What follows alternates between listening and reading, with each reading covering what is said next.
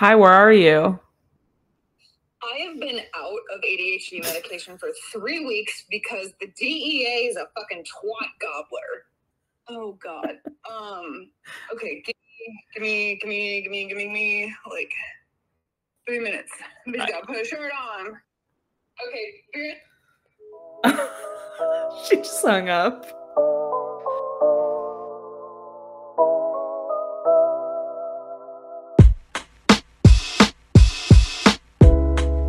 It is we. We are back. It is I, it is you, it is we. This is a bad intro. Yeah, it's not going well. It's not going great. Hello and welcome back to our podcast, Puff Puff Pass the Popcorn. I'm your host, Kate. That over there is Rachel. Whatever you do, say nothing. It's the perfect podcast. So bad. Nobody talk. We need the energy in here. We need the energy in this piece. We need to come in hot, flashy. You know why I don't have the energy for this? Why? The fucking movie that we watched this week. I was up at 4:00 in the morning and I was scared. Ooh. And I couldn't sleep. I was scared. Okay, I too was scared because I watched it last night. You know, I got to procrastinate. I have to do my homework the night before it's due, aka today. Of course. So, yes, last night I decided to start a movie at 1 a.m. and smoke a sativa and just really freak myself out and just go along for the ride and just squeeze it on in. I've seen this movie, Barbarian, before. Have you?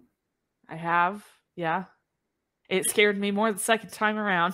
You know, it's really good. I was really impressed with the rewatch factor, which we talk a lot about. And that, I feel like, is what makes a really good movie, is not so much how it is the first time around, but how is the rewatch. Did we say the name of this movie? I thought I did, but in case you weren't listening or you were too scared to fully focus, both are me. This week, we watched the movie Barbarian. It was horrifying. It came out in 2022, which is the last year that I will ever know a moment of peace in the evening when the sun sets.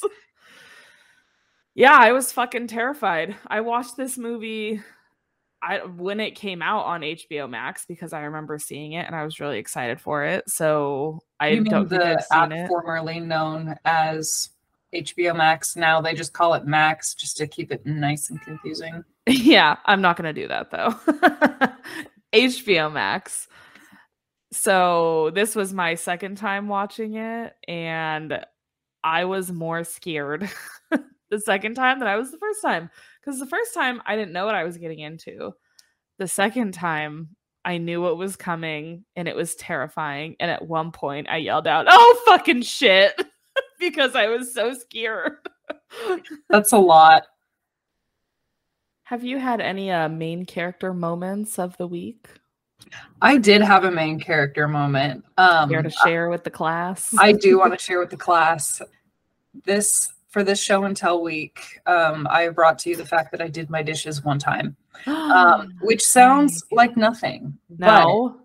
But I'll have you guys know this mundane task that you do daily, even multiple times a day, for all of the regular Joe Schmoes and Mary Smiths of the world.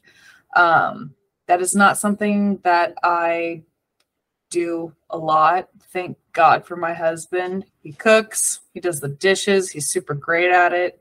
I hate my dishwasher, but I still emptied that bitch and then I filled it up and then I was like, you know what? I might as well just run for presidency next year, get involved in some, social changes. Honestly, you've gotten more done than anyone in the past couple of years has. So but it's weird. Like after I put my dishes away, I just was really feeling that that sense of accomplishment and success that, you know, most people who are graduating college and high school are feeling. And I'm just like, the dishes are done. Dopamine. So, I mean, it was low key, high key, just like my little main moment. I was having a very busy week, so it was important. I love that. What about you? What main character energy and moments and vibes are you bringing to this classroom? I ordered a hammock on Amazon with a hammock stand, and I was hoping it was going to be here and I was going to have it set up. And that was going to be my main character moment of the week, was vibing in my hammock on summer break. But my hammock is lost in the Amazon sphere. Uh-oh. So that's not it. But I've been doing a lot of reading lately, which I know is lame and like not very main character. No, that's cool. I wish I knew how to read. Momenty. And I finished a really good book that I'm recommending to everyone. It is called The One. It is by John Marrs, Marrs. I wish I could read more. I wish I had the attention for more. Something about movies will suck me in the same way a book will deter me. Don't know how. Don't know why. Wish. And you know, I had that same mindset. I was like, well, I can't focus on a book, so what's the point of reading? But even if I read like 1 or 2 pages before I go to bed, I just feel better, and I feel like, okay, I read something. Do you feel real main character-y? It is very main character-y. Anyway, me finishing that John Marrs book was not even the main character moment. The main character moment was that I finished that book on the Kindle app on my iPad, and immediately I was like, yes, I'm inspired to read. I need to read all the books. So Donnie and I went to Half Price Books and Barnes & Noble, and we got 4 more books. Fun. Yeah. And I don't know, I just feel like a main character energy queen when I'm in a bookstore. I have a recommendation of a movie you should not watch at all. Okay. Point blank period ever. Somebody recommended a movie to me who does not know me that well. And they recommended this movie based off visual effects and like cool, different CGI, like world-ending type of activities. And when I think of that type of stuff, I'm thinking like The Day After Tomorrow, 2012. Like we're gonna like raise the water level. I don't know if you ever watched San Andreas with Mr. Dwayne, The Rock Johnson. I love like apocalypse movies. I love apocalyptic vibe movies. I like a good apocalypse movie, which was why when I sat down to watch Moonfall, I was so disappointed that I couldn't hang. I had to turn it off after 20. You know, it had John Bradley in it. You know him as Samuel Tarly from Game of Thrones. And I was like, ooh, Halle Berry's in this. Like, this might be cool. Michael Pena's in it too. And I was like, okay, like we got a decent cast. But then the story just started moving along just right downhill from there.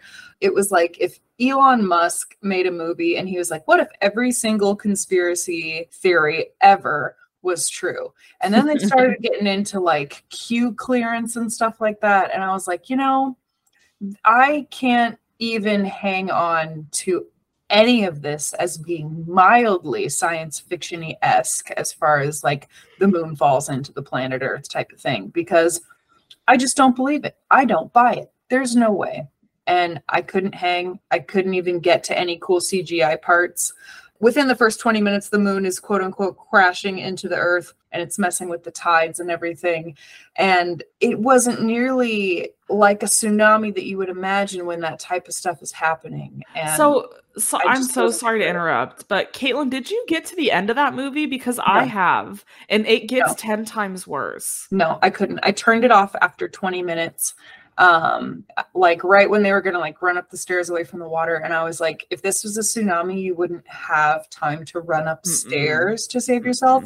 Like a tsunami is gonna wipe out the whole like 20-story building, period. So can I ruin it for you and everyone listening? Because well, here's the thing, it's already ruined because it's a piece of garbage. I really have no idea what the director Roland Emmerich was thinking, but he should have done Independence Day and quit. He should have never came back for this, but you go ahead and ruin it some more. So basically that, because I watched that same movie too, and I was like, maybe they're going to turn it around. Maybe they're going to pull a Despicable Me and they're going to try to steal the moon. Like, I don't know what's going on. That'd been cute. So it turns out that the moon is fake, and what's his butt goes to the moon and goes like inside of the moon, and he's having a conversation with the moon, and it turns out the moon is like artificial intelligence. Please Surprise! do not It's disrespect an AI NASA like alien this. fucking stupid movie. And at the end, I was so pissed. And I forgot I was mad about it until you brought it up. And I was like, yeah, it's a terrible fucking movie. So you didn't even make it to the end and you thought it was terrible. No. Imagine how much my butthole puckered when I did make it to the end of that movie and found out And that it was it's fucking robots the whole time. Like, if you want to make a Transformer movie, just make a Transformer movie. Honestly, I mean, the newest Transformer movie sounds like just as much hot garbage as Moonfall was. Listen, I jumped out of the Transformer game as soon as Shia LaBeouf was no longer embedded in that situation. So you can skip Moonfall. That's fine. If there's anything remotely related to Moonfall and you're going to suggest it to us for us to watch on this podcast, don't. I will find a way to block you from all of our content for the rest of eternity, because that movie is hot garbage. And if you like it, you simply don't deserve to be listening to this podcast. Let's talk about the good movie that we're here to talk about. Barbarian. Okay. You mean Barbarian? Barbarian. The horror mystery thriller movie?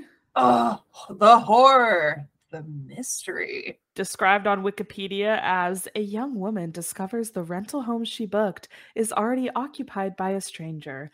Against her better judgment, she decides to spend the night, but soon discovers there is a lot more to fear than just an unexpected house guest. That movie? Just the tip of the iceberg. I also really like your flight attendant voice. Thank you. Yeah, this one's got Bill Skarsgård. Love him. What do you know him best from? Pennywise. Yep. Although I do know him from that, obviously I wasn't super huge on the OG It movies. So I actually know Mr. Bill from his Netflix series that he did called Hemlock Grove, which was a very fun show that I don't know if I ever even finished, but also has one of my favorite werewolf transformation situations in cinema that I've ever seen. I really need to correct you on something though, because you said the OG It.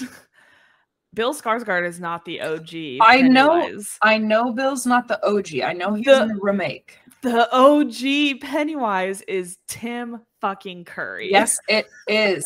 Our king and savior. Uh-huh. Yeah, Bill Skarsgård. Also Justin Long, who I saw in Disneyland when I went for my 8th grade field trip. Oh my God, a celebrity. Yeah, on Pirates of the Caribbean. He was on Pirates? He was on a date with someone. Did you remember that there's the drop in the first 5 minutes of that? There's no belt. There's no handle. I think he did. He was on a date with some blonde actress, and I really want to say it was Kirsten Dunst, but I also really think I'm wrong with that. Yeah, I don't want to put him on blonde blast. Actress is really narrowing it down. In 2008, like when everyone was blonde. Oh, Lord. So it could have been me. Yeah. Just kidding. I don't think I've ever been blonde. This is also starring Georgina Campbell. Do you recognize Georgina Campbell from anything? Not off the top of my head, no. Love her, though, honestly. I feel like this was her first major movie that wasn't like a B or C film, and she was great. She killed it. This was also Zach Kreger's solo screenwriting and directorial debut, which is very good for a debut. This film is amazing. It was eventually picked up by 20th Century, which is owned by Disney. When Kreger was writing this script, he said that he was inspired by the book The Gift of Fear, which I have never read because it's a self-help book from the 90s. Ooh, terrifying. Yeah, But I guess it's about like trusting the biological gift that is our gut instinct. And he was specifically inspired by one section of this book that was encouraging women to trust their intuition and to not ignore any red flags that come up like in their day-to-day interactions with men. And I was like, that's good. It's a little ahead of its time for the 90s. So using that inspiration, Kreger said that he just started writing and he didn't want to have a plan with his writing because he said if he was surprising himself, then he was definitely going to be surprising the audience. And he was quoted in some articles saying, as long as I have no plan, then no one can know what's coming. And he is unpredictable and wild as fuck. So it's on point. Can I just say, that has literally been the U.S. Army's strategy the whole time. Literally, the whole time. Making it up as you go. Yeah, like the less we know, the less everyone else is going to know. That's not just the Army. That's the entire United States government. It goes all the way to the fucking top. Everything's a cover-up. Sorry. That's a different podcast. Anyway, can I talk about the setting of this movie? Because there's some bits and pieces that we need to know about before we start talking about the movie. And if you skip this part, your white guilt is showing. That's all I have to say. All out as two white girls with a podcast. Let's just put it on display for everyone. Yeah.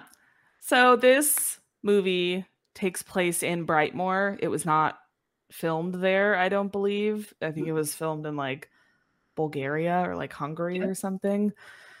But Brightmoor is a very legitimate place in Detroit, and it has been extremely depopulated since 1970. It went from like 26,000 residents to less than 10,000. So majorly depopulated. And during that time, it also shifted from being all white to 83% Black.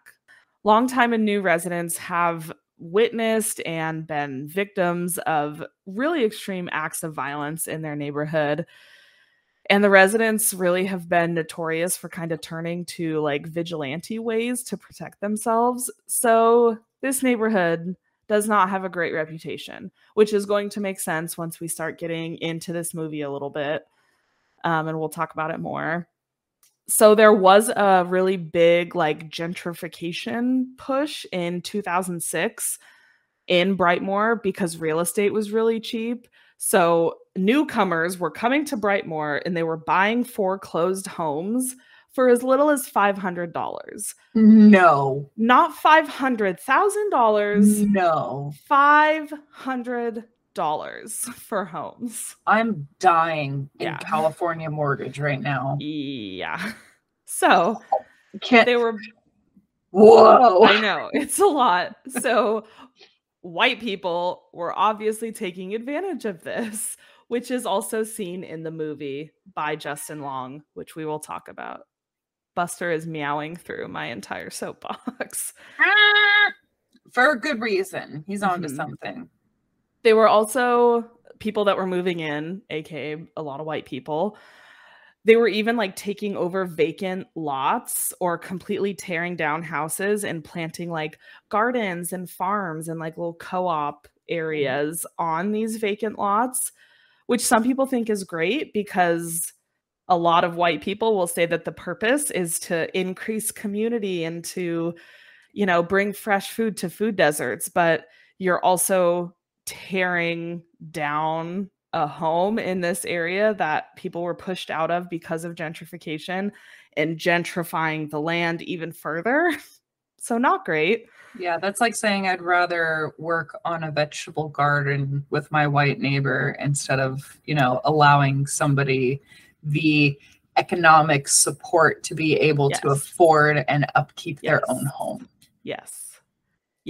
During this time in 2006, the people, majority white people that were moving into Brightmoor were trying to really like bring it up into their like white middle class lifestyle.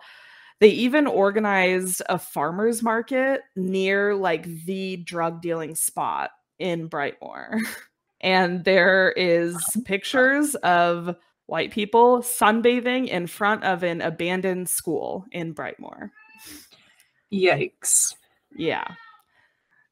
So all of this is not just pulled out of my ass. This was all of this information about Brightmoor specifically comes from a Harvard postdoctoral fellow who's doing research on, she works for like the Housing Research Center in Harvard. And she did this whole ethnographic study. Her name is Sharon Cornelison. And if you're interested, just look up Brightmoor, Harvard, ethnographic, and that'll do it. Major underlying themes in this movie that you could probably pick up on if you didn't know the background of it, but it's honestly doing this movie a disservice if you don't look into it, because then you're missing a lot of these little like microaggression type things that come up, both related to the neighborhood, but related to Tess, the main character, because she is a woman of color.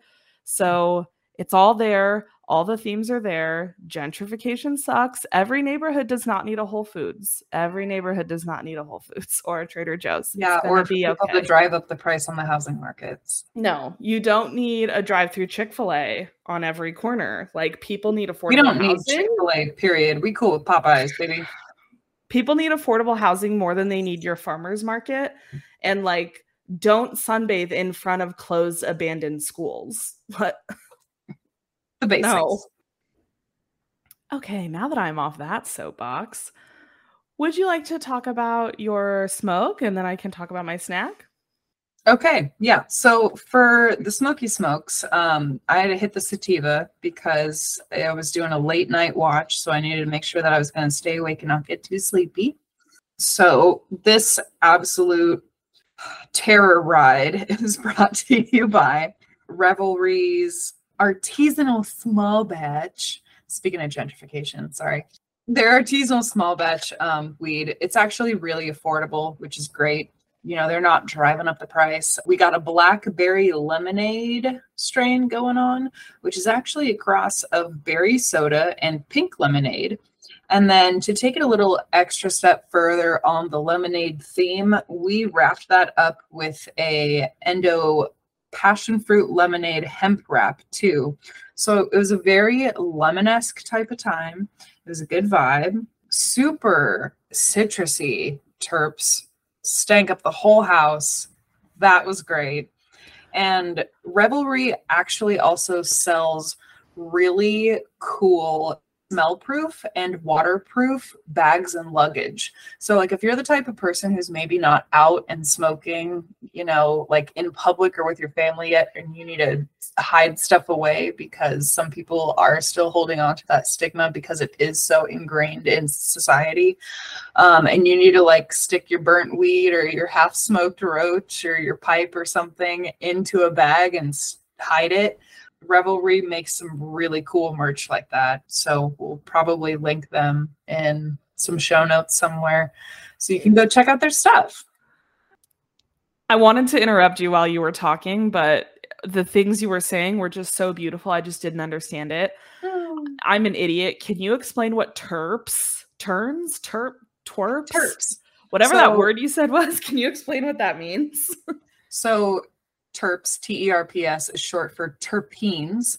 Terpenes is just a natural molecule that makes organic things smell or taste the way they do. So like if you have a lemon, the thing that's going to make it taste like a lemon is limonene, and limonene is a terpene. Same thing with oranges, same thing with stuff that smells like pine, rosemary. There are about 150-ish types of terpenes found in cannabis, but I think over 500 types in just like regular plants, foods, things like that, that are being studied, especially with the benefits of it. And it's actually becoming the main focus of cannabis because all those different terpenes have different types of benefits to them. And each person's body will react differently to different terpenes. So like for me, I like lemons. They make me stony. They make me happy. But for somebody else, that might not necessarily be their vibe and it might not work for them. It might make them feel a different type of way. But that's not only available in cannabis. It's available in fruit, shit outside, That's really cool. It's what make pine trees smell like pine trees. That's cool. I thought Baskin Robbins had it on lock because they've got 31 flavors. But this Mother Nature hoe is rolling in that shit. She going crazy. Yeah. So people who grow cannabis will usually take whatever flavors that they like the best and try and mix them, match them, straight GMO this shit into whatever flavors they like the best, which is how you can get stuff that tastes like a blueberry freaking muffin. Well, definitely keep us updated as we're talking about the movie with how your weed made you feel during this movie. Just scared. Scared. Just scared. I had a really great snack for this movie. If you listened to the last episode, which if you didn't, you're a fake friend. But if you did, you probably heard my public declaration that I was fucking done. I was done matching my snack to the movie. There is no theme. There is going to be no rhyme or reason. And that's all. So with that being said, I chose the easiest snack I possibly fucking could. I had oil and vinegar bread dip. Yum. Who doesn't love just eating a loaf of bread, though, honestly? Oh my God, it was so good. So if you have not had oil and vinegar bread dip, guess what? The main ingredients are oil and vinegar, which if you're feeling basic, you can't just do equal parts oil, equal parts vinegar, and a little bit of salt, and that's it, and dip some French bread in it, and you're done. But if you want to be extra, which I felt like being extra, I added garlic. Right? I added garlic, Italian seasoning. You can add red pepper flakes. I did not because it's spicy. I didn't want spicy. I also got some fancy Asiago and Parmesan cheese from the nice cheese section at your local Safeway. And I shredded that shit up in there. And it was so fucking good. It was so good. I cut the recipe in half because I knew I would have eaten the whole thing and an entire loaf of bread with it if I did not chill. But man, it's just so fucking good. And it makes you feel classy even when you're eating it out of a plastic bowl on your couch, like a rat. Like a rat. It was really good. Like talking about it right now, my mouth is watering. And I think I'm going to make some tonight to have again. So is mine. Do you remember like circa 2006, like either before or after Atkins was really popular, when that's like when we'd get together with our family friends, that would be the only thing that we'd have to eat is just bread dip forever. And they would never let us eat it. They would let us have like a couple pieces, but the adults were always like, no, get away from the bread dip. So now that I'm an adult and I can buy my own bread and bread dip, I get it because I wouldn't want a little fucking kid taking all of my good bread dip either. Get away from my loaf. Back off of my French bread. So yeah, I will post the full recipe in the show notes, but just know that I cut everything in half and it was like the perfect amount. And I only needed like, I don't know, a quarter of a loaf of French bread instead of like a whole massive piece of bread. It was good, but keep your Tums nearby for the evening because it will give you heartburn. Are we ready to begin with this absolutely horrifying movie? Yes, I am. And I just want to say, I love the way this was filmed. The different angles used. We did a lot of like, still shots of like looking at one specific piece with stuff happening in the background that's mildly blurry to changing focus. We did that on a lot of different situations throughout, which was cool and I liked. And I really noticed that, the theme of this movie, the whole Barbarian title is like kind of misleading because I feel like at different points in the movie, every single character has a point where they're like villainized and they're scary. They're the barbarian. And then it turns around and all of a sudden they're the victim of something that is happening. And it just kind of switches back and forth between what the character's doing, how you perceive them, how they're perceiving themselves. and the people around them and how it's changing based on, you know, whose narrative we're looking at different points in the movie. And it's cool, man. Like, a lot of thought went into this shit, and it's a good one, damn it. And it scared the pants off of me. It's so good. So let's talk about it. Okay. Movie opens overlooking a pretty normal looking house during like a pretty spooky thunderstorm at night. And someone pulls up in the car, and it sounds like a bunch of creepy, like spooky voices are all moaning and groaning and being weird all at once. And then it all stops once the camera pans inside the car where our main girl, Tess, is. And Tess is verifying the address and like the security code of her Airbnb. And she's ignoring calls from someone named Marcus, who is like probably her shitty ex-boyfriend. Definitely. Even though she like double, triple, quadruple checked the code for the lockbox with the key in it, it is not working at all. So she cannot get into the house. The code is 8831. And finally she tries 8331. And that's the one that works. Lockbox pops open. Womp, womp, womp. There's no key inside. So she's rattling the doorknob. She's looking through the window. She's trying to figure out how to get into this house. She calls the host, which is a property management company. And this is why my anxiety will never allow me to stay at an Airbnb, because that all is my nightmare. You know, I was going to ask you if you've ever stayed at an Airbnb before, and if you think you're more or less inclined to after this movie. I never have, and I am far less inclined to after this movie, unless I'm in like a group of people, you know. And which we're doing for my birthday anyway. Yeah, so I have to get used fears to it. out of here. Exactly. Tess is looking around the neighborhood, and there are 0 other lights on at any of the houses. Not an inside lamp, not a porch light, not even a street light. It's dark as fuck. She's smart, gets back in her car to wait, but then she sees someone moving around and turning lights on inside of the house that she's supposed to be renting. So she is like, excuse me, what the fuck? Blasting the doorbell, looking in the windows again, sees a dude. It's Bill Skarsgård. Yay. Bill Skarsgård is Keith. Keith comes to the door and he's like, what, bitch? What do you want? And they get into this like, who are you? What are you doing here? I'm supposed to be renting this house, back and forth. Basically, they both booked the house, but on 2 completely different vacation rental platforms. Just a classic, silly, goofy little mix 'em up. Keith invites her in, and she, surprisingly, enters the house with a random strange man to call the rental companies. First red flag ignored. She asks Keith to use the bathroom and tells him to pull up his confirmation email so she can look at it. And he says, what, do you think I'm some kind of weirdo who's broken in here to sleep?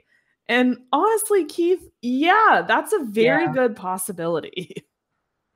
Turns out his confirmation email is the exact same, just from a different rental company, like they discussed. So it's super awkward because they both obviously have a right to be there, but Keith just got there first. So Tess is going to leave to find somewhere else to stay, but Keith feels really bad, and he's asking what she's going to do. He's like, it's not a good idea for you to sit in your car and call hotels, because he was like, I don't know if you noticed when you came in, but the neighborhood isn't that safe. She did not notice because it was pitch black and raining outside. And Keith tells her to stay inside while she's calling and Googling, just so she's not like swept away by the rain or a crazy person outside, which it's going to happen inside the house. I mean, fair. It's like choosing the lesser of 2 evils at this point. Are you going to stay in a house with a random that you don't know, or are you going to be outside with the rest of the random neighborhood? I think my self-preservation is too high, because I would just get in my car and leave. I know. I gone. feel the same way. Car's the safe space. Get in the car, drive away, drive off. Yep. So she's chilling inside. Keith offers her tea, wine, and nuts for some reason. She declines. She's obviously just trying to do her thing. And Keith says, I'm going to have some tea. I'll make you a cup anyways. Which is a really good lesson in consent, my friends. This movie, trigger warning, has really strong themes of sexual assault. And I don't know if their short discussion about tea is a nod to the tea lesson in consent, but I like to think that it is. Do you know about the tea lesson in consent? I don't. It's pretty great. I'll link it in the show notes. It's just a short 2-minute video about how consent is like tea. And if I say, hey, Caitlin, would you like a cup of tea? And you say no, I can't say, well, here's the tea anyways. You're taking the tea anyways. That's fair. You know what I think is funny too is like he keeps offering and offering all these different situations, beverages, potential amenities, ways to figure it out. And her thing is no, no, no, no, no, in such a self-preservation mode.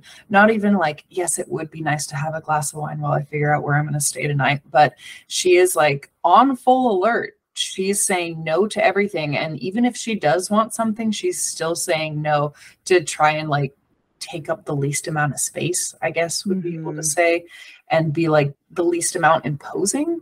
So I just thought that was kind of funny. While Tess is making calls, Keith is like, oh, I just remembered. There's a convention in town. You're going to have a hard time finding a room. So you should just stay here with me. With him. That's very spooky IMDb. Yeah. For some reason, she believes him about the convention with no Googling. Me personally, I would have Googled it because it's very easy to Google like today's date, Detroit convention, search. Not that hard. But She's spoiler like, alert for it. Bill Skarsgård is not the bad guy in this. So they're painting it to seem like he is, and it's Bill Skarsgård. So we think Pennywise is going to fuck her shit up on sight, but he is not the villain in this movie. Well, I mean, and you don't know. And again, it's that whole thing, like, is he the Barbarian? Like, the notes on this movie, if you're going in first time, is she accidentally booked the same Airbnb / whatever as this dude. What's going to happen? So it's really hard to make the call. Like, is he a normal? Is he like is he the villain of the movie? It's hard to tell. She's trying to figure it out. So was I. Keith offers Tess the bedroom and says he will take the couch because he is a gentleman. But she says she has a thing about clean sheets, so they wash the sheets together and settle in to share a very strange night with one another. Mm-hmm. And as she is unpacking in the room, which I've never understood this because I'm not an unpacker, not even if I'm staying for a week, I will not unpack. But as she's unpacking, she sees his wallet in there. She opens it, smart, checks his ID. Name is indeed Keith. She also takes a picture of his ID. Smart. Although I would have sent it to someone in case he kills me. Yep. That's just the survivalist and paranoid women. That's my self-preservation. Yep. After she is coming out of the bathroom, he's sitting at the table with the bottle of wine and 2 glasses, just like very awkwardly waiting for her. And he's stammering on about how he's not tired, wants a glass of wine, but he wanted to wait until she got out of the shower to open it because he didn't want her to think that he's trying to drug her, basically, because he was like, I saw you didn't drink your tea. All of that rambling, and she's still like, no, I don't want any wine. Not going to happen. Yeah, no, he did a really good job being awkward as hell in that moment. Yeah. Which did kind of make me think like, wow, he's being so incredibly awkward. Like, I don't think he planned this because he would be a lot more like smooth and like suave, you know? Yeah, if it was a setup, you would think he'd be smooth, but he was not, which... I don't know. It was just fun to watch. Yeah. For some reason, she sits down to talk with him anyways while waiting for the sheets to be done. Mm-hmm. I would have gone in the other room on my phone and like watched Netflix and ignored him. But I think she's trying to be polite. And we learned that Tess is in town to interview for a research position with a documentary filmmaker, Catherine James. And as her and Keith are talking about what the documentary will be, which is all about Detroit's artistic community, Keith tells her she should interview him for that documentary because he is one of the founders of some artistic group called the Lion Tamers. And he said he's staying on that side of town looking for a new place for their group to expand, which when we're thinking about gentrification, that checks out. It checks out. And plus now they have something in common now. Yeah, so the conversation seems to take off a lot easier because the laundry eventually has been done what seems like for a while. And they're still just chatting away, plugging away at that little bottle of wine. Tess is opening up about her struggles with that dude, Marcus, whose calls she was ignoring. And they're kind of talking about the differences of men versus women. Tess says that if Keith had showed up second, for example, she would have never let him in. But if she did, he wouldn't even have to think twice about staying there. He could just waltz right on in the house and not have anything to worry about. She's not Which wrong. is true. She's very much not wrong. She's very correct.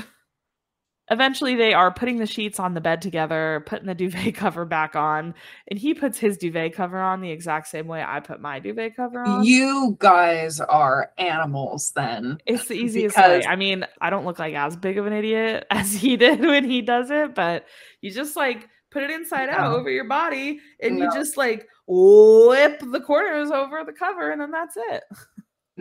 No, she said she has a thing about clean sheets. And what does he do? Get wine drunk and throw the entire duvet cover over his entire body. My guy. And like, that's very true. He's being like a little wine drunk and silly and funny. And she's like laughing and getting it. And me being a similar germaphobe, I'm just like, stop touching it. You're doing it wrong. You're doing it. You're not helping. You're negating the wash of the sheets. But he does. They end up getting it together. They put it all together. And she's enjoying it too. They go back to like being awkward again and they're exchanging pleasantries just about having a nice evening. They finally say goodnight to each other, whatever. Tess wakes up middle of the night. I'm instantly terrified because the door is creaking open and then there is a very loud, very distinct screeching noise. And at that same time, my cat Buster, who we have all heard meowing loudly throughout the intro of this podcast, Buster randomly knocked something off the table in the other room and it scared the fuck out of me. And I was too afraid to walk down there and see what was going on. So I just closed the door. You're like, good luck, Buster. Bye, Buster. I hope you don't die. He will never die. Anyway, it's dark. It's spooky. She hears like whimpering and yelping for some reason. And again, I'm not investigating. I'm grabbing my keys, my phone. I'm not even putting on a bra and I am leaving. I'm gone. She ain't having time for a bra or nothing, Jesus. I noticed on this rewatch, I kept pausing the movie at different points because I was scared. And this was the first time I paused it. Like she wasn't even out of her room to go investigate. And I paused it. I was like, nope, nope. I know it's coming. No. Tess walks out. Keith is just having a nightmare and she tries waking him, but he like, screams awake and is immediately like, what the fuck is going on? What are you doing? You scared me. He said he didn't open her door, so she locks it and obviously checks that it is locked and she rolls over to go to sleep. And the way that the camera like kind of panned back and up a little bit so we could see her whole body and the whole bed, I really thought there was going to be someone in that room, but it just cut to the morning time. Keith left her a note that he took off already, and he tells her to leave the key in the lockbox and that he'll see her in the evening. Respectful roommate points for Keith. And he also wrote, had a great night last night. And I was like, okay, maybe he's not a serial killer. Dump that kid Marcus already. She walks outside in the daylight and we finally get to see the neighborhood. And it is straight up abandoned. Graffiti all over every house. Windows broken out. Old, rusted out beater cars. This neighborhood has everything. And it's like that on the entire street. Like, it's not just one or two houses. It's the whole fucking street. She's driving for a while, and the whole neighborhood is like that. The neighborhood looks ransacked. Yeah, it's rough. Tess eventually makes it downtown for her interview with Catherine, which seemed like it went well. Catherine asked Tess where she is staying, which, like we talked about, is Brightmoor. And Catherine immediately is like, what the fuck? No, you shouldn't be there. An Airbnb in Brightmoor? Like, no, Catherine is genuinely concerned that Tess is staying there and is like, just be careful staying there. Yeah, she's straight shooketh. And part of me is wondering, like, has she heard about people going missing and like creepy things happening in Brightmoor? Or is she just a white lady who sees this scary, depopulated neighborhood that is primarily Black now? And she's like, nobody should ever go there. And Tessa's just Yeah. like, I don't even have my own Airbnb, lady. Like, I can't change it. Yeah. Tessa's back, getting out of her car at the Brightmoor house, and someone is like deadpan sprinting toward her down the street saying, hey, little girl. And Tessa's like, fuck. She's rushing to get into the house, barely makes it inside and locks the door, but he's yelling like, get out of there. Come out of that house. Come out of there. She does not. So terrifying, man. Absolutely not. Have you seen people do those Michael Myers challenges where they will like try and like sprint to their house and unlock the door and get inside and close it and lock it in time? That's what she was doing. And she did it. She did it successfully. And she is finally wised up to my personal get the fuck out policy. And she's packing up her things very quickly to leave while calling 911. But of course, there's no available units. Is there no available units because Detroit is a city with a lot of crime? Or are there no available units because they don't want to send them to Brightmoor when they need to be available for the Whole Foods in the area? What a bunch of good questions we're asking ourselves, which we already know the answers to. Tess manages to calm down a little bit, and she's looking all over the house for toilet paper so she can use the bathroom, which I get because I too need to shit after I have an anxiety meltdown. She finds the toilet paper in the basement. Right as she's walking up the stairs, the door to the basement closes, of course, because it's probably a drafty house, and it locks her in. And her phone is in the bedroom, and the key to the house is in her pocket. So Keith won't be able to get in. Excellent. All amazing. Super pleased with the outcome of these scenarios. Yeah, and you know, this little montage that they do where they show her getting stuck in there really takes cool visual steps to show that her phone is on the counter. The lockbox on the front of the house where the key's supposed to be is empty. And she's like, oh shit, and like goes to pull the key out. And it kind of does a really good job of answering your basic questions that you normally have during a scary movie this of like, bitch, why don't you have your phone? Like, why didn't you run? Why didn't you do this? Like, you know, the things that you scream at the TV when you're high and watching a horror movie, they do a good job visually answering, like, boom, boom, boom. Here's the facts. Here's the way it's going. And she's just like, oh, shit. So really appreciate that. And I think that's why it's so terrifying because typically when humans are watching scary movies, at least when I'm watching a scary movie, I'm like, where's your phone? Do you have your phone? Do you have the flashlight on your phone? Do you have a key in your pocket? What do you have to break stuff with? But in 2 seconds, they show you she didn't have her phone. She's got the key. The door is locked. She's fucked. So your focus is off of those questions and it's on how fucked she is in this situation. Oh, straight up. Tess is looking around for anything to help her get out, and she finds a rope coming out of the wall, and she pulls it for some reason. Red flag. Why'd you pull the rope? Why'd you pull the rope? Why'd you pull the rope? Remember Malignant when you were like, secret tunnel? Again, secret tunnel. Yeah, it opens up a whole door. I really thought she was going to go in there immediately into the creepy dark basement tunnel, but she really, the camera like zooms in on her and she goes, nope, and goes back to sit on the stairs. Green flag. Good job.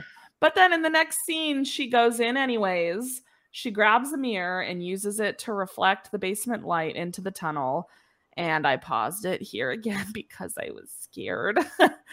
And she starts making her way into the very dark tunnel with no light. It's so terrifying. I don't even want to talk about it because it's so scary. There's another door down there. So she opens it and turns on the light, and inside is a truly disgusting bed from every horror movie and a video camera pointed at the bed. On tripod. A bucket for pottying and a bloody handprint on the wall. And you're just like, what in the absolute Saw film is happening? It's like truly making me sick to my stomach, like talking about it and thinking about it, because it's If you fucking think about Bucket, no, the whole thing. Secret Yeah. underground tunnel, hidden door, pull the rope into the tunnel, and then a room with a tripod. No. Mm-mm. I just gotta say, the thing that I wanted most in this moment was a map of this house and a map of this little tunnel situation, because I was trying to think like spatially the way this little design brain does. And I'm like, she's going under the street. She's technically over here. This angle is over this way. And I want, you know how you put a map at the front of the book, like The Hobbit or something? I want a map for the movie. That's really interesting. You know what I wanted? I wanted her to get the fuck out and get in her car and leave. I wanted the movie to end here, and it was an unfortunate missed connection with Keith. They'll find each other in 3 to 5 years. They'll get married, have some kids, buy some shit, and then retire to Florida. That is all I wanted from this movie. That is not what we were delivered. I wanted a treasure map of this weird dungeon. Anyways, keep going. It's horrible. Keep going. No, I don't want to. You have Luckily, she leaves the hallway. She's freaked the fuck out, and she hears Keith on the porch. Yay, Keith. She manages to get his attention, and he gets her out of the basement. Tess is frantically telling him that they need to leave because of the creepy tunnel and room she found. And Keith feels the need to investigate. Just a random thought I had watching this. She immediately tells Keith about the tunnel in the room. Yeah, because she's freaking out. But how did she know that Keith didn't set all of that up? And I thought that was going to be the plot twist. He was going to be like, let me go down and investigate. And then boom, handcuffs. Gotcha, bitch. You're on the creepy little bed now. So you would have think that he would have tried that shit last night, though. Long con. He's doing a long con. Okay, it's a stretch. But also, Zach Kreger specifically wrote this movie for people to be confused and not know what is going on. And that is the predictable thing, is that Keith is setting it up. Keith is the barbarian. This is his creepy room. He's going to handcuff her, and then she's down there. So, of course, that's not what happens. No. Keith somehow convinced her to wait while he went to investigate. Again, me, I would have been gone as fuck, but we know that about me. Keith is immediately not answering Tess as she's calling out to him. So she props the door open, smart, and goes back down the tunnel to see where the fuck he went. He is not in the room with the dirty ass bed. And it is at this moment when Tess finds another secret door in the tunnel, and there are stairs going down. And these stairs going down look like they're made of really old wood, and the sides of the walls are very cavern/cave-esque, where it looks like it's carved into the bedrock. So like it's not even as structurally sound as Bucket Tripod Room or as the hidden little hallway first. So it is a deeper Scarier tunnel. Scary. Tess can hear Keith yelling out for help. So she goes down the fucking stairs for some reason I will never understand. If you are anyone that I love, Caitlin, you included. Hi. If you get, Caitlin, I'll just speak to you directly in this moment. If you find yourself in this situation, I am so sorry. But that is goodbye. You are dead. I love you, and I have loved this life with you, but I am leaving you. And if I'm down there, you have permission to leave me. I'm not going to, because I want to know where the tunnel goes, and I want to make a mental map. That's just what I want to do. Wow. Yet another moment in which your attention disorder is going to get us both killed. Listen, it's fine. How about this? You're welcome, bitch. I was about to say I would consider going after Donnie, but I'm too scared. I can't. I'm a scaredy cat. Shoot, like, people get remarried all the time. I'll figure it out. I won't get remarried. Your memory will live on forever. I will live forever with the knowledge that I left you behind, and you can haunt me for as long as you want. I am not going down there for anyone. Check in with me when I have kids, and maybe I'll feel differently, but I still think I'd leave those little fuckers down there. If you got yourself in that situation, you get yourself out. You figure it out. That's what you get for not listening. That's what you get for not holding on to my hand. Exactly. Anyway, I paused it again here because I was scared. Can I just ask, what are you doing during these pauses? Are you just like attempting to regulate breathing, reminding yourself this is a movie? Like, why so many frequent pauses? I was just going on Instagram.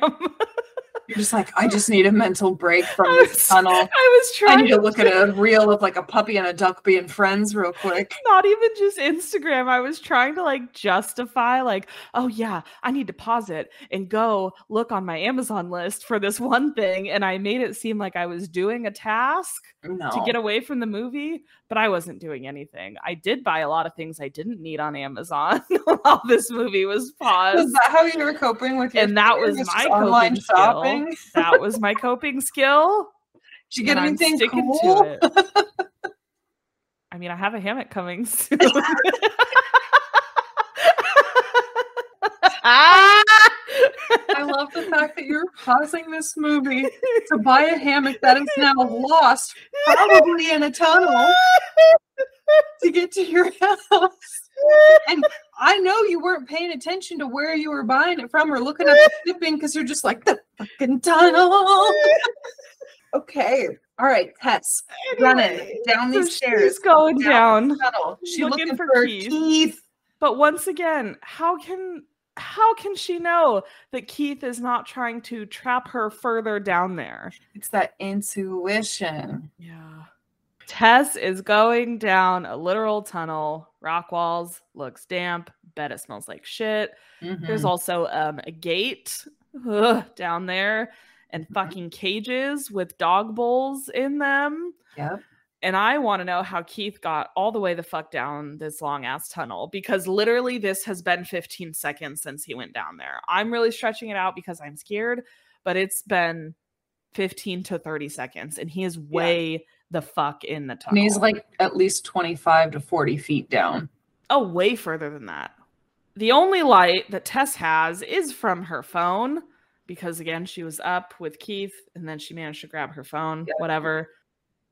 She's got the phone flashlight, dark ass tunnel. The suspense that is building in this scene is so haunting and terrifying. It's going to send me into an anxiety attack right now, even though I've already seen it. Keith crawled towards her, appears from the darkness. This is when I screamed, "Oh, fucking shit," and scared my dogs. And I could feel my heart beating through my throat, and I paused it again. You've seen this movie before, though, haven't you? I've seen this movie, and I love scary movies. But this one, I don't, and I watched it in the middle of the day. It was a bright summer day outside. Oh my gosh. It scared the fuck out of me. I'm gonna have nightmares tonight. Tess is asking him, "Why the fuck are you down here?" They're both like freaked out. Why are you crawling at me? He was like, "Someone else is down here. Someone bit me." They start frantically arguing about which way to go. Tess, rightfully so, wants to go from whence she came because that's the way out. But Keith says that's the way, quote unquote, they went. He's trying to pull her the other way, further into the tunnel. And I was like, this motherfucker's playing. He's trying to trap her into some shit. He's a really good actor. No. Someone appears from the darkness and is smashing Keith's head over and over and over again on the tunnel wall. It is some naked, long titty chick with really messed up teeth, scary looking, stringy hair. Keith got so killed. He got extra killed. He's like, "I'm freaking out. I got bit. Let's go." And he's like trying to go back the way he came. And she's like, no, that ain't it. That ain't it. And so they're just like back and forth really quick. Like, where do we go? We got to get out of here. And then out of nowhere, boom, boom, boom, boom, boom, titty lady slamming his head repeatedly into this bedrock style wall.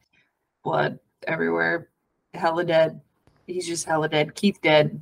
Keith very dead. Cut scene. We're in fucking Los Angeles now for some reason with Justin Long. We love Justin Long, but we hate Justin Long's character AJ. We do. Justin Long in a red convertible, like obviously on Highway 1, big chillin', whipping, like singing living some his weird best song. Yeah. So yes, he is driving along the coast in his fun red convertible, just vibing, and he takes a phone call. And some people on the other end tell him that a woman named Megan has filed a complaint with his network and has made some very serious accusations against him. She said that he was sexually aggressive with her while filming a pilot for something, and that she does not want to keep filming if he's involved. And they said that the most likely outcome from all of this is that he'll be fired from the show. He is pissed and is saying it's blown out of proportion, but it's all too late because her story is going to go live in the Hollywood Reporter tomorrow. Finally, they told him very clearly it's a bad situation because she is saying that AJ raped her. He's pissed. He immediately goes to see his wealth manager and basically wants to know how much money he'll have left over after all of the court cases are over. He will basically have no money in 3 months' time, but largely due to his mortgage in LA. They did bring up that he has properties in Michigan, but he can't sell them because they're not going to sell for very much. But he could live there, but obviously that doesn't end up happening. And his wealth manager also fires him because he is not wealthy anymore. So things are not good for AJ. Don't want to be associated with him. Yeah, not a good look. AJ does ultimately fly out to Detroit and is talking with his lawyer on the phone.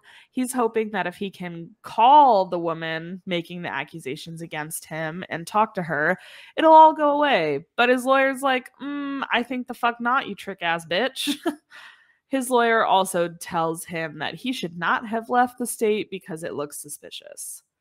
And he's like, if this develops, you need to be here if you're going to get arrested, basically. Yeah. You don't want to have to be I'm doing business with my properties. I'm just living my normal life. I'm a business boy. I'm a boss boy instead of a boss bitch. I'm a boss boy. So, of course, one of his properties is the Airbnb Barbarian creepy house with the tunnel. And when he pulls up to the house, we can see that Tess's car is still there. And, at this point in time, this whole following of Justin through AJ through these next scenes, we're just seeing things the way that they were left in the house. And we have no idea what's going on with Tess. And we don't know how long it's been. That too. No idea. So AJ sees the chair propping the basement door open. He sees all of their stuff around. He calls the property management lady, and she says that no one has rented it for a few weeks. So it's been weeks since they've been there. AJ is arguing with the property management lady about the timeline of the house after the tenants leave, and she ends up hanging up on him, rightfully so, because he was being a dick. Yeah. Later that night, AJ goes out with a friend who tells AJ, dude, be real with me. What happened with this woman who's making these accusations? And AJ tells his friend that he didn't rape her, but then he proceeds to describe literal rape. She said no, and that is rape. Goodbye, you're a sack of shit. When AJ gets home that night, his dumbass, of course, drunk calls Megan, the woman that he raped, and he throws out this really half-assed non-apology, throws some gaslighting in there, whatever. He sucks. I really hope that he dies. Yeah. The next morning, he has a very well-deserved hangover, and he is back to being weirded out about people's stuff in his house, so he starts going through their shit. He finds Tess's laptop and car keys and remembers the basement door was propped open. He yells down in the basement. Of course, no one answers. So he gets dressed, grabs a steak knife, and heads down there to, in his words, fuck someone up. He also discovers the rope sticking out of the wall, and ta-da, the creepy tunnel is back. Yeah, and the door is closed at this point too. The door has been Mhm. reclosed by someone or something. Mhm. He's got a flashlight and he is feeling brave, apparently. So he heads inside and he sees the creepy room with the bed and he's just like, huh, look at that. It cuts to him back upstairs, Googling if underground rooms can be listed in square footage when selling. Oh, the privilege of a white man. Oh, the caucasity. Basically, which I learned, it cannot be counted as official square footage, but it can be listed in the home's total living area. So he says, oh, hell yeah, bitch, and heads back down there with the tape measure. He doesn't give a single fuck. He does not give a single fuck that he is in a creepy dungeon murder room. He is just trying to get that extra living space. Maybe put a pool table down there. When He's like, it's I'm trying to sell my photos. properties to get money. I need to get the most amount of money. Yeah. Ugh, idiot. Priorities are out of whack. And he ends up running into the other secret door with the stairs, and he's like, oh, yeah. Fuck yeah, gold mine. So he's just like hooking the end of the tape Still measure around measuring. things and just walking backwards into the fucking tunnel abyss. He sees a light on in another room down in the tunnel, and he's calling out, hello? Hello? Not at all afraid of dying. Like there could be a murderer down there. Not even a little bit Nope. scared. In that room is a TV on the ground playing an old school video about breastfeeding. Not disgusting, but weird. Weird for sure. Weird to be underground and active. And obviously someone is down there because a VCR, for my Gen Z kids that are listening, it can't just play over and over again. It stops at one point. You have to rewind it. And it gets fuzzy because it's the end of the tape. So someone is down there to rewind this and press play on this VCR. He is holding the tape measure and it just very quickly starts extending and pulls whoop right out of his hand. And finally, he's scared. Yay. But don't worry. Somebody's down there and pulled the other end of that thing. Oh, no. Don't worry. He has his flashlight and his steak knife. Thank goodness. So he starts running for some fucking reason, not in the direction that he came from. And he dropped the flashlight. So now the light is like cutting in and out and flashing. But in the little moments of light, we see our long titty queen headed straight for him. He continues running and runs straight into a pit, like a 10-foot deep pit. Excellent. Just what this dungeon was missing. But wait, there's more. There's a grate on top of the pit, and the titty queen closes it on him. Yeah, she did it. Trapped. She caught herself a rapist. Good job. There is someone in the pit with him.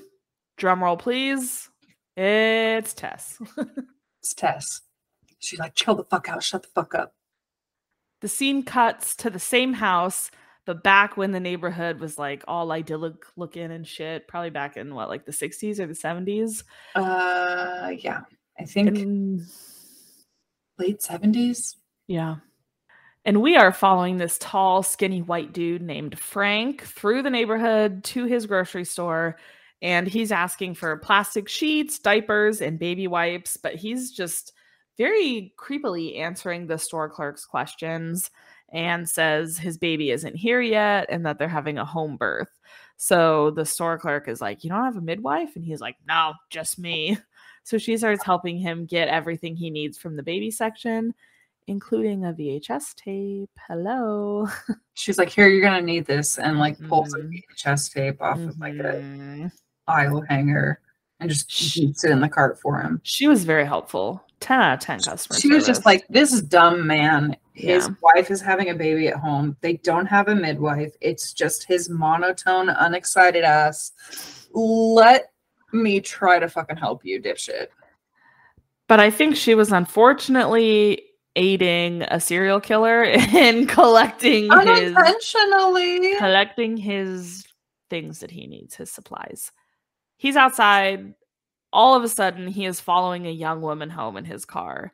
The way this is In shot a yellow dress. in a yellow dress. And the way this is shot is very cool and creepy from his perspective. And it made me feel weird. I felt like I was watching her and I was violating her privacy. I didn't like it. You're like, I feel uh-oh-y about it. Frank follows her to her house and he puts on a mechanic's looking jumpsuit and he gains entry into the woman's house by tricking her that he works for like the water company or someone. And he goes into her bathroom and unlocks the window, presumably so he can gain access to it later. He leaves, he goes back home, and he's talking with his neighbor. And the neighbor is telling Frank that they're moving because the neighborhood is going to hell, quote unquote. Which, like, the neighborhood, the way it's looking in the late 70s is like cookie cutter as shit, like some Dr. Seuss ass shit, compared to the way that the neighborhood is looking when Tess is renting this Airbnb is drastically different. Yeah. I bet by going to shit, he means that like 3 black families moved in, and that's his idea of it going to shit. Just you wait. Yep. Frank does say that he's not going anywhere. Frank goes back inside his house, and we can hear a woman screaming from somewhere inside. Yikes. Like screaming. Loud. Yeah. Can't tell if she's in the basement or in the bedroom. She's not in the tunnel because you can very clearly hear her screaming. I don't know how the fucking neighbors can't hear her screaming. Oh, they don't care. They're too polite to call the police. Yeah, that's true. They're like, that's their business. Back in the pit, AJ is freaking out, and Tess is like, listen, motherfucker, you gotta be calm. You can't get upset, or she gets upset. And our creepy long titty queen is back. She's holding like a baby bottle with a ridiculously long nipple on it. It looks like it's for cows, like for cattle. It does. And she's holding it for AJ to drink, and he's refusing. So Tess does. Tess is like, drink it, you fucking idiot. And Tess finally says, don't you see? She just wants you to be her baby. No. But like, Tess says it in a way that's like where she's not like indoctrinated or anything. She says it in a way of like, this is our key to survival. Like, this is her goal. This is what we're doing to get out. This is how I've stayed alive for weeks. Yes, so. Exactly. Long titty queen drops down into the pit and is hugging and stroking Tess, saying baby, but she's saying it like baby. Like, it's very, you can tell that like Sloth from the Goonies. Yeah, you can tell she needs some speech support there. She's then kind of like babbling in AJ's face, and he is rightfully losing his mind because she is very scary. And the long titty queen drags him away into the breastfeeding video room, and Tess uses this opportunity to escape the pit with AJ's flashlight and the steak knife. And steak knife. Meanwhile, oh, it's so gross. AJ is being forced to breastfeed off of this naked, strange titty lady. And there is an incredibly close-up shot, and it is disgusting. It's pretty wild. I did not pause it here because I wanted it to be over. Tess unfortunately trips on the measuring tape from before, so she starts booking it, and she makes it out, but the basement door is closed and locked. So she's trying to break out of the basement window. And the dude from earlier that chased her and was yelling at her to get out of the house. This guy. Yeah, he helped her escape right as Long Titty Queen tried to like grab her feet and pull her back in through the basement window. So she made it out. Like a hold your breath type of moment where she's breaking the glass that she wasn't willing to break back when Keith was alive, and she was talking to Keith through this window. And, you know, she's like, screw it. I don't give a shit. I'm getting out of here. I've been in this bitch for weeks. Yeah. Breaking the window, trying to climb out. And you just get this cool aerial shot of our homeless guy person, like pulling her out. And you're just like, who is that? Thank God. What a savior. When she was so terrified and running from him before. Mm-hmm. And then you see Titty Lady just stick her hands out of this house, like in the middle of the broad daylight. And you're like, oh, fuck, this is for real. Like, this is not a thing where she is going to exist only in the tunnel. Mm-hmm. Yep. So Tess made it out. Yay. For some fucking reason, she wants to go back in to help AJ. Again, we don't even know him.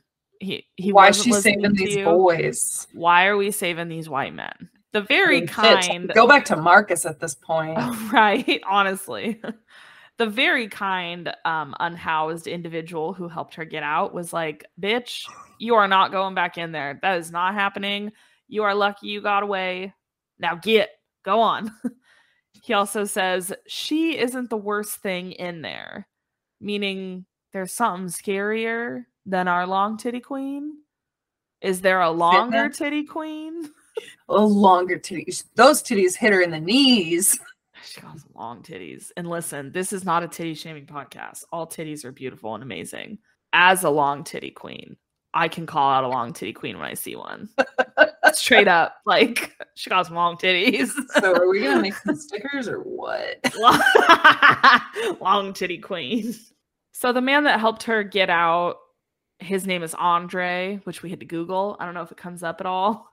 So Andre said, you need to worry about you.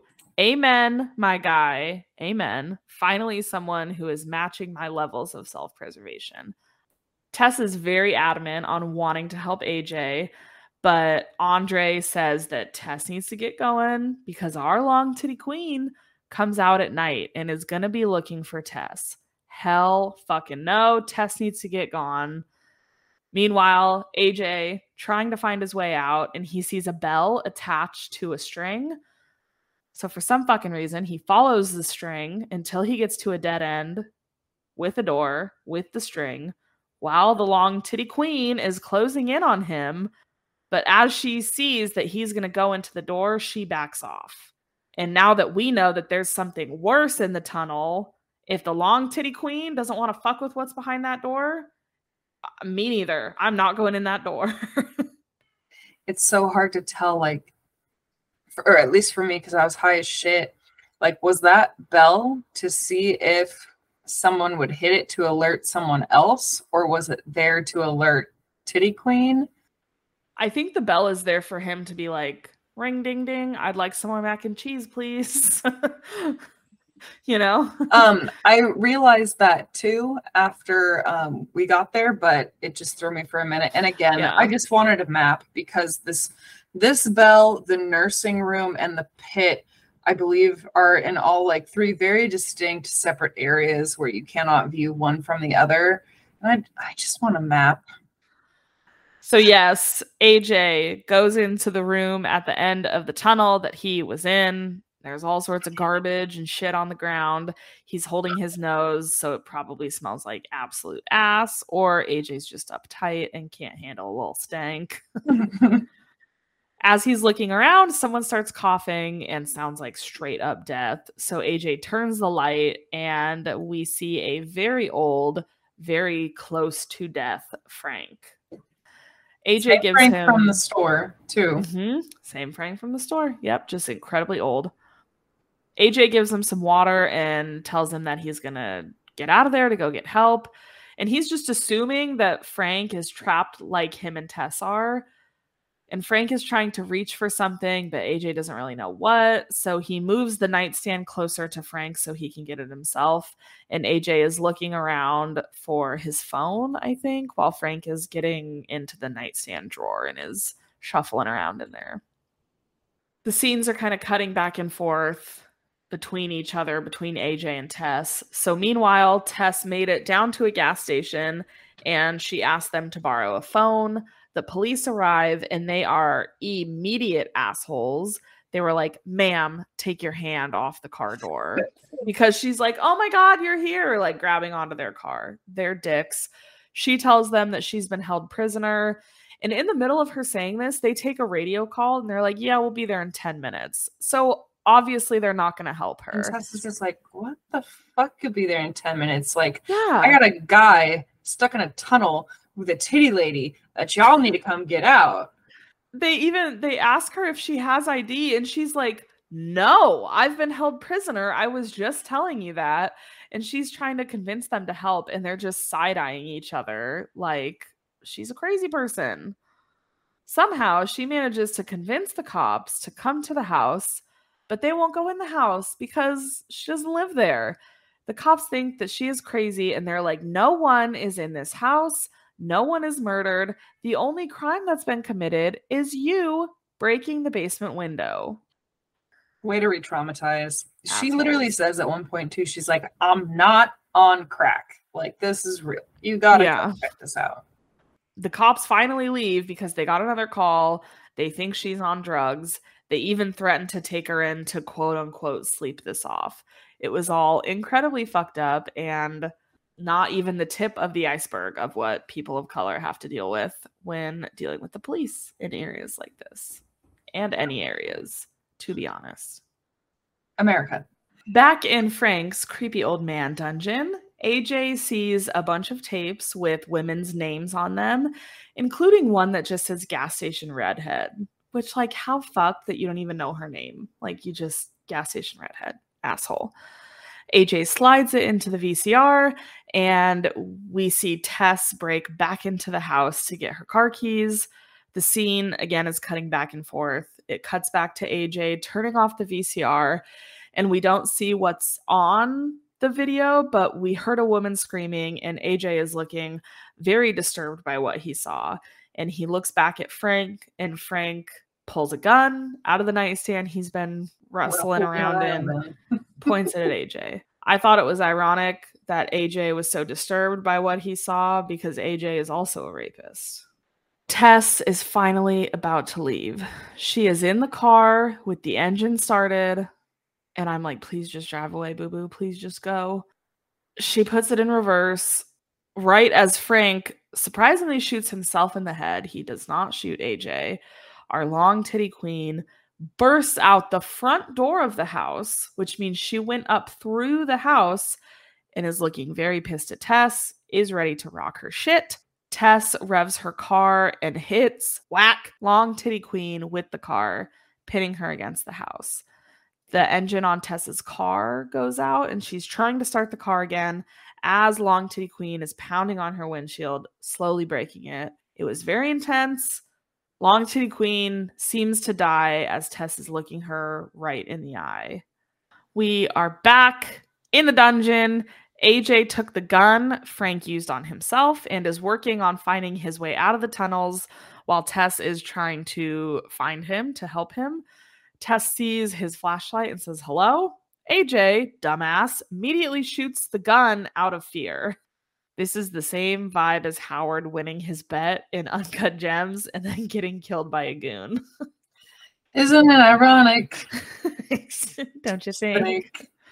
AJ isn't a complete asshole because he helps her out of the house and they are trying to escape together. But our long titty queen no longer on the hood of Tess's car, which means she's alive somewhere. Tess decides they should limp down to the water tower together where Andre from before said that he lived. Well, she's limping because she was shot in the stomach, but AJ is just like out of guilt, like trying to prop her up. They eventually find Andre and they start talking with him about what happened to them, who the fuck these people are, what's going on. Andre, very kind, very hospitable, tells them that our long titty queen is just a crazy old lady who's been living in that house since she was born there. AJ's like, no one lives there. I own that house. Andre tells them, you might own the paper, but that's her daddy's house. Like, Frank used to bring women down there and he would make babies with them. Then, he would make babies with the babies. There was lots of incest happening. And Andre said, when you make a copy of a copy of a copy, you end up with something like our creepy, deformed long titty queen. Which honestly, if you think about it, puts our long titty queen at approximately maybe 20 years old. Yeah, not very old at all. She's just never seen the sun before and never... Completely the product of multiple generations of incestual relations. Yeah, and no social interactions at all. So it's just the only social interaction she has is that breastfeeding VHS tape, which looks like it was made in like the early 70s. Yeah. AJ starts having this like, oh my God, this is all my fault moment. He's talking a lot about how he might be a bad person because he hurt someone, and he's not just talking about shooting Tess. He's obviously talking about being Megan. fucking rapist too. And he's talking about how he can't change what he's done, but he can fix it. Andre says that Tess will be fine through the night. They will go get help in the morning. And right as he says, I've been living here for 15 years. She has never came in this motherfucker. Long Titty Queen bursts through a literal brick wall and grabs him in a chokehold and legitimately rips his arm clean off of his body clean off. And starts beating him with it. She got very that fucked up, strength. but honestly, it was very resourceful. Sometimes you have to use what you have around you. You know, when you're in a tunnel, there's not a lot of resources down there. Oh my God. Yeah, no, it was brutal. It was brutal as hell. So Tess and AJ, so we running. Obviously are trying to run. Yeah. They don't have many options of places to go. So they are going up the wide spiral staircase to the water tower. And that big long speech AJ just made about needing to do what is right has obviously gone to shit because he is not helping Tess up the stairs, even though she is struggling because he shot her. AJ looks down. He can see Long Titty Queen running up the stairs after Tess. Tess finally makes it up and is like, AJ, get your gun. He's stupid. He fumbles it and it falls to the ground. AJ is like, she's never going to stop. If she wants us, she's going to get us. But Tess can slow her down. So this sack of absolute dog shit of a human being grabs Tess by the hair and is like, hey, come get your baby to the Long Titty Queen. And he fucking throws Tess off the top of the water tower. He is a rapist and a murderer now. Done with him. Yep. Oh.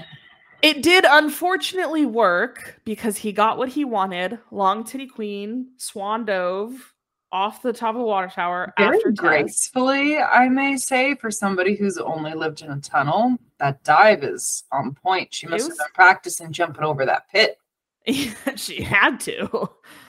AJ looks down from the top of the water tower and sees them down on the ground. So he scurries down there like the rat that he is, grabs the gun, and he looks at Tess, who is laying on top of the Long Titty Queen. Yeah. Scientifically, that doesn't you have to have a serious amount of rotation. You have to be extremely agile to land in the way that they did, which was Long Titty Lady on her back, head cracked open, hella bleeding, and Tess landing like approximately like mid-thoracic to neck up on her torso. But at minimum, Tess had like a 2-second head start off the water tower, and that's minimum. Like it could have been as much as 5 seconds.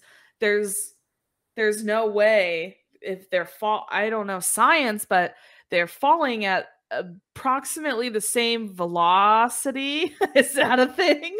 So it doesn't. What we're gonna do is we're gonna get really into base jumping, and we're gonna attempt to test this prior to parachute pulling with eggs. Yeah, no, on the top of your house. If she like got some sort of push off of the water tower to somehow be faster than her and is like more aerodynamic because them titties be so long. But Tess was like pushed. Tess was thrown. Yeah, but she was thrown out. Jumped. Tess was thrown out. Titty Queen dove. Gravity doesn't care if you're thrown out or if you're diving. Gravity works the same. We just need to trust Hollywood that it happened. Thank you, Hollywood. If you're a physicist, I don't know if this is physics. Please consult. Make it make sense. Uh-huh. I'd like a diagram and a map. Thank you. Because somehow Tess is still alive because she was laying on top of Long Titty Queen. Yeah. AJ, fucking sack of human garbage, immediately says he's sorry, had no choice, he panicked, whatever. He's even back with the gaslighting too. He was like, I didn't even let go. You started slipping and there was nothing I can do. Yeah, we fucking all just watched you snatch her up by her hair and throw her. Whatever you got to tell yourself to sleep at night. Liar, liar, pants for hire. He's trying to help Tess up again to quote unquote save her, even though he's probably gonna fucking ditch her again.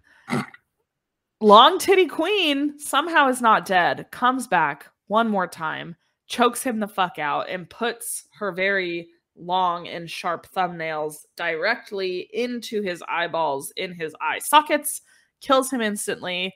Good for you. Get fucked. Justin Long, I love you. AJ, I hate you.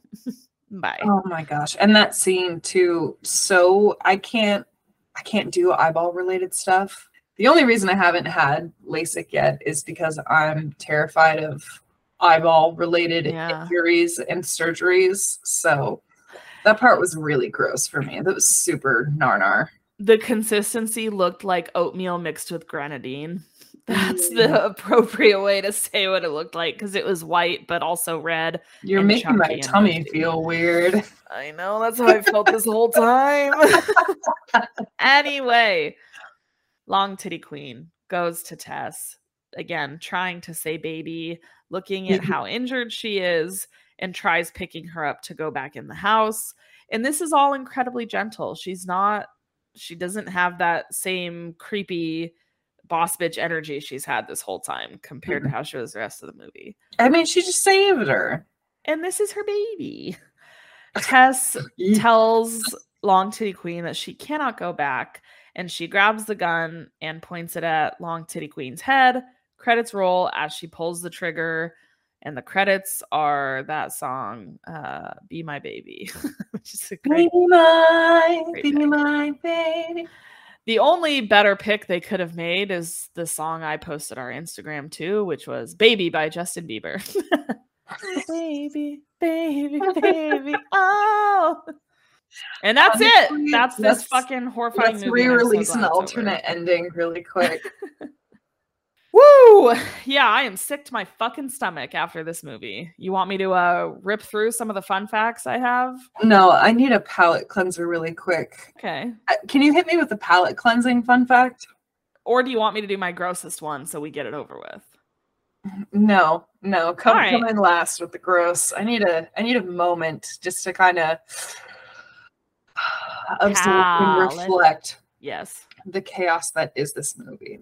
Remember when we thought Bill Skarsgård was gonna be the scary guy? Yeah. Like did some weird shit.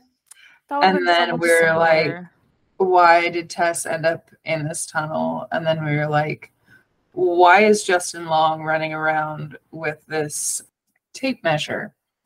Yeah. Down here in these tunnels. Why is he still holding on to the tape measure?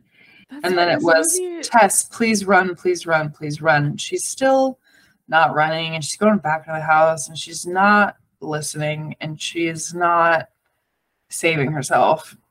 This movie's so as much interesting as AJ tried to save himself and defend himself at every turn, no matter what was happening. Right. And it's like, if Tess just had like a monicum of the caucasity that AJ did, like she would have never stayed the night there, you know? Okay, hit me with some facts. God, this movie is just so interesting because like the first half, when we have Tess and Keith, it's just your typical scary movie. There's jump scares, there's spookiness, there's creaky house doors, there's tunnels, there's yelling, there's blood. And then the second half, a lot of it is driven by satire. Like the whole tape measure thing, Justin Long being an idiot, like that's all pretty satirical in nature. So it brings you up here really quickly and it like gets your guard up, but then it eases you into the rest. A lot of people did not like that about this movie. I did. If it would have been flipped, I would never sleep again, ever. If it was satirical up top and it let me get my guard down and then it was terrifying, I would have issues. And I feel like, you know, we do that very hard cut scene to Justin Long's character, AJ, and then we're just a little bit confused for like a solid 20 minutes trying to figure out the timeline, when, where, this, that. And then I feel like it drops from satirical, like after he gets trapped, to like immediate, this is like the worst case scenario situation. Like this is the worst that humanity has to offer us. Like, what is going on? And it isn't even until Andre says like, oh, they've been having babies with babies, that you realize like 5 minutes before the movie ends, like the actual horrors where it starts to like set in that have happened in this house and have been happening in this house for a solid 50 years. And then it just makes you cringe, and it leaves you with cringe. And it makes you feel bad for Long Titty Queen. Yeah, She's once just you a product of her environment, you know? And again, it's one of those things where we're switching who the Barbarian is at every point. Maybe it was Keith, and then Keith's dead and it's not Keith. And then Justin's cool. And then you realize he's a piece of shit. And then you're terrified of Titty Queen because she smashed Keith's head in. And then like you're like, oh no, she's actually the victim. Frank is the scary dude. And then he fucking offs himself. And it just switches for each and every character, I think more or less, besides for Tess, besides the fact that she just doesn't want to save herself, just back and forth with it. It's a real roller coaster. Yeah. And back to the hard cut from Tess and Keith to Justin Long being in California as AJ. That switch is one of the main reasons why it was rejected by A24, our favorite, which is one of my fun facts. It was rejected by A24 because a lot of the producers and the early people that Kreger was pitching this to, they were like, you made us buy in to Tess and Keith, and then you switched completely. And then you dropped it. To not just a different narrator, but a narrator we're supposed to hate because he raped a girl. So a lot of people in companies, A24 included, did not buy into that. Luckily, it was picked up eventually by, like I said, 20th Century Studios, which is technically owned by the Walt Disney Company. And this movie is actually streaming on Disney Plus in some countries. No, it's not. Yes, in some countries outside of the US. In summation, our Long Titty Queen is a Disney princess. I rest. Not my Disney princess. Representation is important. That is and we've needed a long titty Disney princess for a while now. And we finally got one. Would you like another fun fact? I'm scared, but go. Zac Efron was the first choice to play AJ. I'm glad that didn't happen. Yeah. And because Kreger wanted a, quote, beefcake himbo. Just say you want Jonah Hill. Beefcake himbo. Adam Sandler should have done it. Oh my gosh. Could you imagine? Yeah, Zac Efron didn't want it. But that's fair. Yeah, I think Justin Long did a good job. He just charming enough. Really well. He's just charming enough, well. But he's got that little scummy edge to him that do you remember his character that, Jay, that he played in The End, where he was just like, fuck this, I want out, this is dumb, I don't want to, and then I was like, well, this whole thing is terrible. Yeah. It's good. He did a really good job. Also, when I saw Justin Long was in this movie, I knew it was going to be fucking crazy because Justin Long was in Tusk, which we need to do Tusk. I was told like, oh, if you liked Barbarian, you should watch Tusk. And I actually haven't seen that. So that would be a first for me. Oh my God. If you want to do any sort of live takes, if our listeners are interested in live reaction to me seeing Tusk for the first time, you have a once in a lifetime opportunity on this groundbreaking podcast. I can't. There are tears coming to my eyes. I cannot believe you have never seen Tusk. Don't look it up. Don't look it up. I just want to read the very quick descript. Don't look it up. Very Caitlin, quick. I'm being so fucking for real right now. Do not look it up. I don't want it to get ruined for you at all. Stop. Oh, wait. More Justin Long. Stop Googling. It's Justin Long. Stop it. You're done. You're canceled. You're done. Haley Joel Osment's in this? Caitlin, please stop. You're going to ruin it. Did you go to Images? I'm going to kill you if you went to Images. I didn't go to Images, but a walrus. Do not go to Images. Do not look up anything. I'm not doing anything more. Okay. Caitlin, I swear to God, it might be the next movie we watch because you're going to lose your mind at Tusk. You're going to lose it. Okay. Okay. Whew. Whew. Did you have more anxiety now in this moment, realizing I've never seen Tusk, or watching The Barbarian? It's not anxiety that you've never seen Tusk. It's hashtag excitement. Whoa. Would you like my last fun fact? Yes. I think we can all agree that the cringiest scene was the forced breastfeeding scene with Justin Long. But part of that scene was cut because it was too gruesome. The part that was cut, our long titty queen grabbed a rat, bit its head off, and chewed it up. Baby bird spit it into AJ's mouth. I'm calling PETA. The material that they used to shoot that was warm, bloody prosciutto. And Justin Long is like, I can never eat prosciutto again. Because it grossed him out. Watching it back or just in moment? Doing it. Someone was spitting up warm, bloody prosciutto into his mouth. And they didn't even keep it? They didn't even keep it. So prosciutto has been ruined for Justin Long for no reason. Well, that's honestly a travesty for him. Yeah. Because prosciutto's really fucking good. I don't like prosciutto. I don't like prosciutto. I'm gonna go get it. That's all I got for fun facts. This Final is thoughts? I have tension in my shoulders. I need a massage. I need to go sit in the hot tub. My final thoughts. This movie, it's insane. It's back and forth.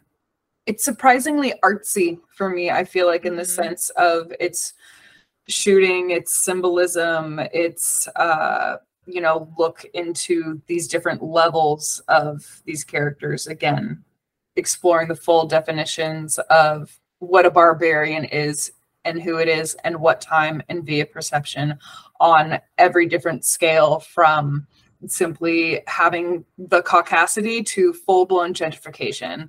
It's a good movie. I like it. And I was actually surprised last night too, like how shocked and spooked I was by watching it in the middle of the night for a rewatch.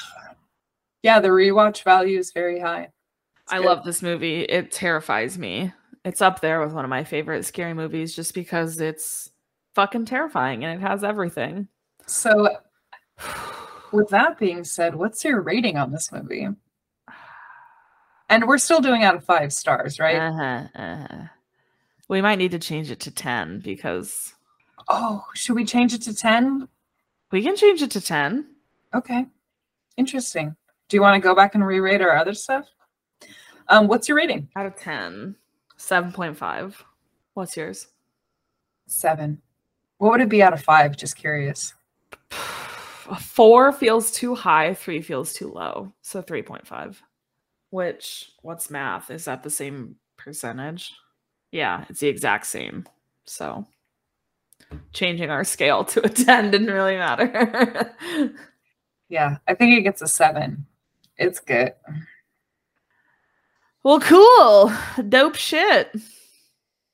Okay, so is Tusk the next movie officially? Has it been decided here in this moment? I think Tusk should be the next fucking movie because you're going to lose your mind at Tusk. Let's go. We're doing Tusk. Keep an eye out on Instagram for show notes, releases, reels, info, any cannabis products that have been smoked. We're going to at some of the companies so you can find your local carriers, find your local dispensaries. We're going to hit the recipe notes too. It's real simple, bread and oil. But, if you want to go back and check out some of these other dishes, check them out. We got our Instagram page at Puff Puff Pass the Popcorn. So pop on over, give us a little follow. Give us also, if you guys are interested, as we learned last week, and again, if you didn't listen to the episode last week, you're a fake friend. I am starting a new job, and the supplies and materials that I need are very, very different. I work in public education. I am a counselor, and I work with kids who are in need of a lot of support, and we don't have a lot of supplies for those kids. So if you're interested in donating to my counseling program instead of to our podcast, that would be greatly appreciated by both me and my students and the families that I serve. So that link is really. also in our bio. So yeah, I need a lot of shit, a lot of stuff. And even if you don't have a lot to contribute, just sharing our page, send it to a friend, send your reels to your friends or people who tolerate you. We appreciate the love. We appreciate the listens, the likes, the subscribes. Subscribing and downloading helps a lot, but also just like reviewing our podcast on all the platforms helps. Yeah. What's your star rating for us? Yeah. We'll star rate you back. Is it 5? Because if not, there's the fucking door. You want to change it to a 10-star rating midway through, early way through? We'll find out. Come back later for Tusk, where I watch it live from Rachel's house. Probably, maybe. We'll see. Maybe we'll have you vote in to see how we do that. And in the meantime, I'm gonna stay off the internet and go try and put soap on my brain. Yeah, do not Google Tusk. If you've never seen Tusk, do not Google it before you watch it. Oh, that's terrifying. I don't like that recommendation. Okay, thanks for listening. Okay, bye-bye. Yeah, for real, bye.